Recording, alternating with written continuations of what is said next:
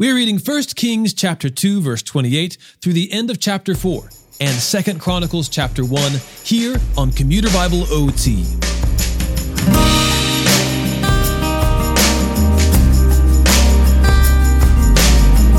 In our last episode, Solomon's brother Adonijah tried to take the throne while David was on his deathbed. His plan failed, and Solomon successfully ascended to the throne. During the attempted coup, Adonijah recruited Abiathar the priest and Joab, David's former commander. Since then, Adonijah has been executed, Abiathar has been banished, and today, Joab will be executed. Later, the Lord appears to King Solomon in a dream, and instead of asking for wealth or a long life, he asks the Lord for wisdom to lead God's people. This pleases the Lord, who promises blessing upon Solomon's reign, including both wisdom and wealth. 1 Kings chapter 2, verse 28 through chapter 4, verse 34. The news reached Joab. Since he had supported Adonijah but not Absalom, Joab fled to the Lord's tabernacle and took hold of the horns of the altar. It was reported to King Solomon. Joab has fled to the Lord's tabernacle and is now beside the altar. Then Solomon sent Benaiah, son of Jehoiada, and told him, "Go and strike him down." So Benaiah went to the tabernacle and said to Joab, "This is what the king says. Come out." But Joab said, "No, for I will die here." So Benaiah took a message back to the king. "This is what Joab said, and this is how he answered me." The king said to him, "Do just as he says. Strike him down and bury him in order to remove from me and from my father's family the blood that Joab shed without cause. The Lord will bring back his own blood on his head because he struck down 2 men more righteous and better than he, without my father David's knowledge." With his sword, Joab murdered Abner son of Ner, commander of Israel's army, and Amasa son of Jether, commander of Judah's army. The responsibility for their deaths will come back to Joab and to his descendants forever. But for David, his descendants, his dynasty, and his throne, there will be peace from the Lord forever. Benaiah son of Jehoiada went up, struck down Joab, and put him to death. He was buried at his house in the wilderness. Then the king appointed Benaiah son of Jehoiada in Joab's place over the army, and he appointed the priest Zadok in Abiathar's place. Then the king summoned Shimei and said to him, "Build a house for yourself in Jerusalem and live there, but don't leave there and go anywhere else. On the day you do leave and cross the Kidron Valley, know for sure that you will certainly die. Your blood will be on your own head." Shimei said to the king, "The sentence is fair. Your servant will do as my lord the king has spoken." And Shimei lived in Jerusalem for a long time. But then, at the end of 3 years, 2 of Shimei's slaves ran away to Achish, son of Maacah, king of Gath. Shimei was informed, "Look, your servants are in Gath." So Shimei saddled his donkey and set out to Achish at Gath to search for his slaves. He went and brought them back from Gath. It was reported to Solomon that Shimei had gone from Jerusalem to Gath and had returned. So the king summoned Shimei and said to him, "Didn't I make you swear by the Lord and warn you, saying, 'On the day you leave and go anywhere else, know for sure that you will certainly die'? And you said to me, 'The sentence is fair. I will obey.' So why have you not kept the Lord's oath and the command that I gave you?" The king also said, "You yourself know all the evil that you did to my father David. Therefore, the Lord has brought back your evil on your head. But King Solomon will be blessed, and David's throne will remain established before the Lord forever." Then the king commanded Benaiah, son of Jehoiada, and he went out and struck Shimei down, and he died. So the kingdom was established in Solomon's hand. Solomon made an alliance with Pharaoh, king of Egypt, by marrying Pharaoh's daughter. Solomon brought her to the city of David until he finished building his palace, the Lord's temple, and the wall surrounding Jerusalem. However, the people were sacrificing on the high places because until that time, a temple for the Lord's name had not been built. Solomon loved the Lord by walking in the statutes of his father David, but he also sacrificed and burned incense on the high places.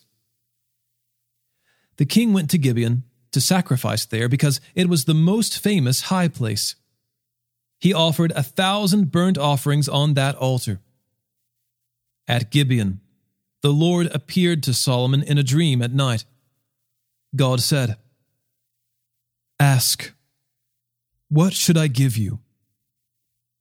And Solomon replied, "You have shown great and faithful love to your servant, my father David, because he walked before you in faithfulness, righteousness, and integrity. You have continued this great and faithful love for him by giving him a son to sit on his throne, as it is today. Lord my God, you have now made your servant king in my father David's place. Yet I am just a youth with no experience in leadership. Your servant is among your people you have chosen, a people too many to be numbered or counted. So give your servant a receptive heart to judge your people and to discern between good and evil. For who is able to judge this great people of yours?" Now it pleased the Lord that Solomon had requested this. So God said to him, "Because you have requested this, and did not ask for long life or riches for yourself or the death of your enemies, but you asked discernment for yourself, to administer justice, I will therefore do what you have asked. I will give you a wise and understanding heart, so that there has never been anyone like you before and never will be again. In addition, I will give you what you did not ask for, both riches and honor, so that no king will be your equal during your entire life. If you walk in my ways and keep my statutes and commands, just as your father David did, I will give you a long life." Then Solomon woke up and realized it had been a dream. He went to Jerusalem, stood before the ark of the Lord's covenant, and offered burnt offerings and fellowship offerings. Then he held a feast for all his servants. Then 2 women who were prostitutes came to the king and stood before him. One woman said, "Please, my lord, this woman and I live in the same house, and I had a baby while she was in the house. On the 3rd day after I gave birth, she also had a baby, and we were alone. No one else was with us in the house, just the 2 of us were there. During the night, this woman's son died because she lay on him. She got up in the middle of the night and took my son from my side while your servant was asleep. She laid him in her arms, and she put her dead son in my arms. When I got up in the morning to nurse my son, I discovered he was dead.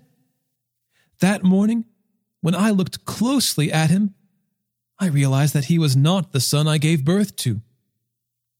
"No," the other woman said. "My son is the living one. Your son is the dead one." The first woman said, "No, your son is the dead one. My son is the living one." So they argued before the king. The king replied, "This woman says, 'This is my son who is alive, and your son is dead.' But that woman says, 'No, your son is dead, and my son is alive.'" The king continued, "Bring me a sword." So they brought the sword to the king, and the king said, "Cut the living boy in 2 and give half to one and half to the other." The woman whose son was alive spoke to the king because she felt great compassion for her son. "My lord, give her the living baby," she said. "But please, don't have him killed." But the other one said, "He will not be mine or yours. Cut him in two." The king responded, "Give the living baby to the first woman, and don't kill him. She is the mother." All Israel heard about the judgment the king had given, and they stood in awe of the king because they saw that God's wisdom was in him to carry out justice.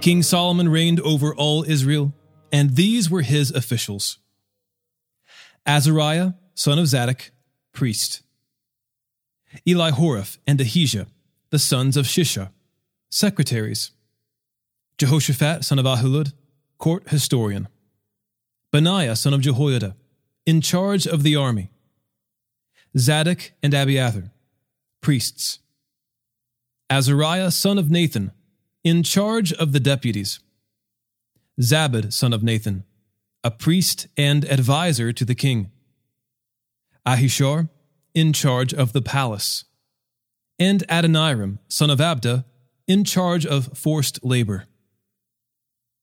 Solomon had 12 deputies for all Israel. They provided food for the king and his household. Each one made provision for 1 month out of the year. These were their names: Ben-Hur, in the hill country of Ephraim; Ben-Decker, in Makaz, Shalbim, Beth-Shemesh, and Elon-Beth-Hanan; Ben-Hesed, in Aruboth. He had Soko and the whole land of Hepher; Ben-Abinadab, in all Naphath Dor. Taphath, daughter of Solomon, was his wife; Baanah, son of Ahilud, in Tanakh, Megiddo, and all Beth-Shean, which is beside Zarethan below Jezreel, from Beth-Shean to Abel-Meholah, as far as the other side of Jokneam; Ben-Geber, in Ramoth-Gilead. He had the villages of Jair, son of Manasseh, which are in Gilead, and he had the region of Argob, which is in Bashan, 60 great cities with walls and bronze bars; Abinadab, son of Iddo, in Mahanaim; Ahimaaz, in Naphtali. He also had married a daughter of Solomon, Basemath; Baanah, son of Hushai, in Asher and Bealoth; Jehoshaphat, son of Peruah, in Issachar; Shimei, son of Elah, in Benjamin; Geber, son of Uri, in the land of Gilead, the country of King Sihon of the Amorites and of King Og of Bashan. There was one deputy in the land of Judah. Judah and Israel were as numerous as the sand by the sea. They were eating, drinking, and rejoicing. Solomon ruled all the kingdoms from the Euphrates River to the land of the Philistines as far as the border of Egypt. They offered tribute and served Solomon all the days of his life. Solomon's provisions for 1 day were 180 bushels of fine flour and 360 bushels of meal, 10 fattened cattle, 20 range cattle, and 100 sheep and goats, besides deer, gazelles, roebucks, and pen-fed poultry, for he had dominion over everything west of the Euphrates, from Tifsa to Gaza, and over all the kings west of the Euphrates. He had peace on all his surrounding borders. Throughout Solomon's reign, Judah and Israel lived in safety from Dan to Beersheba, each person under his own vine and under his own fig tree. Solomon had 40,000 stalls of horses for his chariots, and 12,000 horsemen. Each of those deputies for a month in turn provided food for King Solomon and for everyone who came to King Solomon's table. They neglected nothing. Each man brought the barley and the straw for the chariot teams and the other horses to the required place according to his assignment. God gave Solomon wisdom, very great insight, and understanding as vast as the sand on the seashore. Solomon's wisdom was greater than the wisdom of all the people of the East, greater than all the wisdom of Egypt. He was wiser than anyone, wiser than Ethan the Ezrahite, and Heman, Calcol, and Darda, sons of Mahol. His reputation extended to all the surrounding nations. Solomon spoke 3,000 proverbs, and his songs numbered 1,005. He spoke about trees, from the cedar in Lebanon to the hyssop growing out of the wall. He also spoke about animals, birds, reptiles, and fish.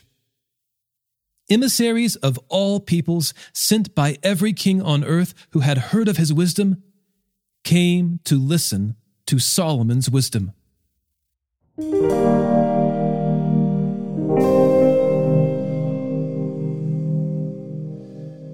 2 Chronicles chapter 1. Solomon, son of David, strengthened his hold on his kingdom. The Lord his God was with him and highly exalted him. Then Solomon spoke to all Israel, to the commanders of thousands and of hundreds, to the judges, and to every leader in all Israel, the family heads. Solomon and the whole assembly with him went to the high place that was in Gibeon, because God's tent of meeting, which the Lord's servant Moses had made in the wilderness, was there. Now David had brought the ark of God from Kiriath-Jearim to the place he had set up for it, because he had pitched a tent for it in Jerusalem. But he put the bronze altar, which Bezalel son of Uri son of Hur had made, in front of the Lord's tabernacle. Solomon and the assembly inquired of him there. Solomon offered sacrifices there in the Lord's presence on the bronze altar at the tent of meeting. He offered 1,000 burnt offerings on it. That night, God appeared to Solomon and said to him, "Ask, what should I give you?" And Solomon said to God, "You have shown great and faithful love to my father David, and you have made me king in his place. Lord God, let your promise to my father David now come true, for you have made me king over a people as numerous as the dust of the earth. Now grant me wisdom and knowledge so that I may lead these people. For who can judge this great people of yours?"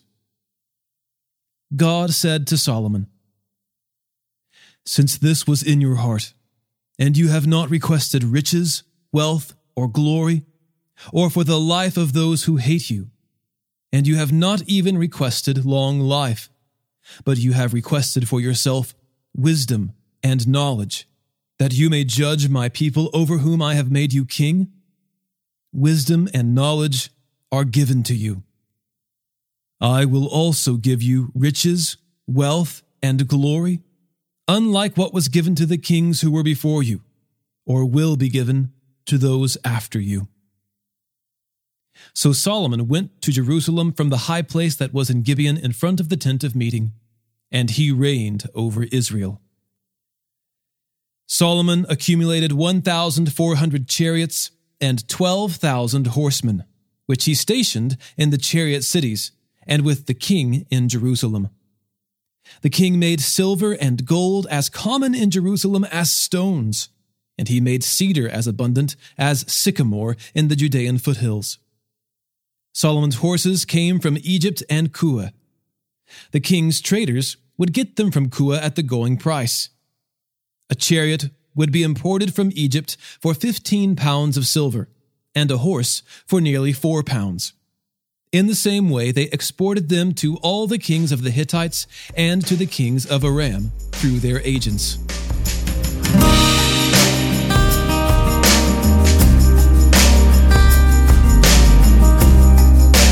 Today's episode was narrated and orchestrated by me, John Ross, and co-produced by the Christian Standard Bible. Thanks for listening, and remember to trust in the Lord with all your heart, and do not rely on your own understanding. In all your ways, know Him, and He will make your paths straight.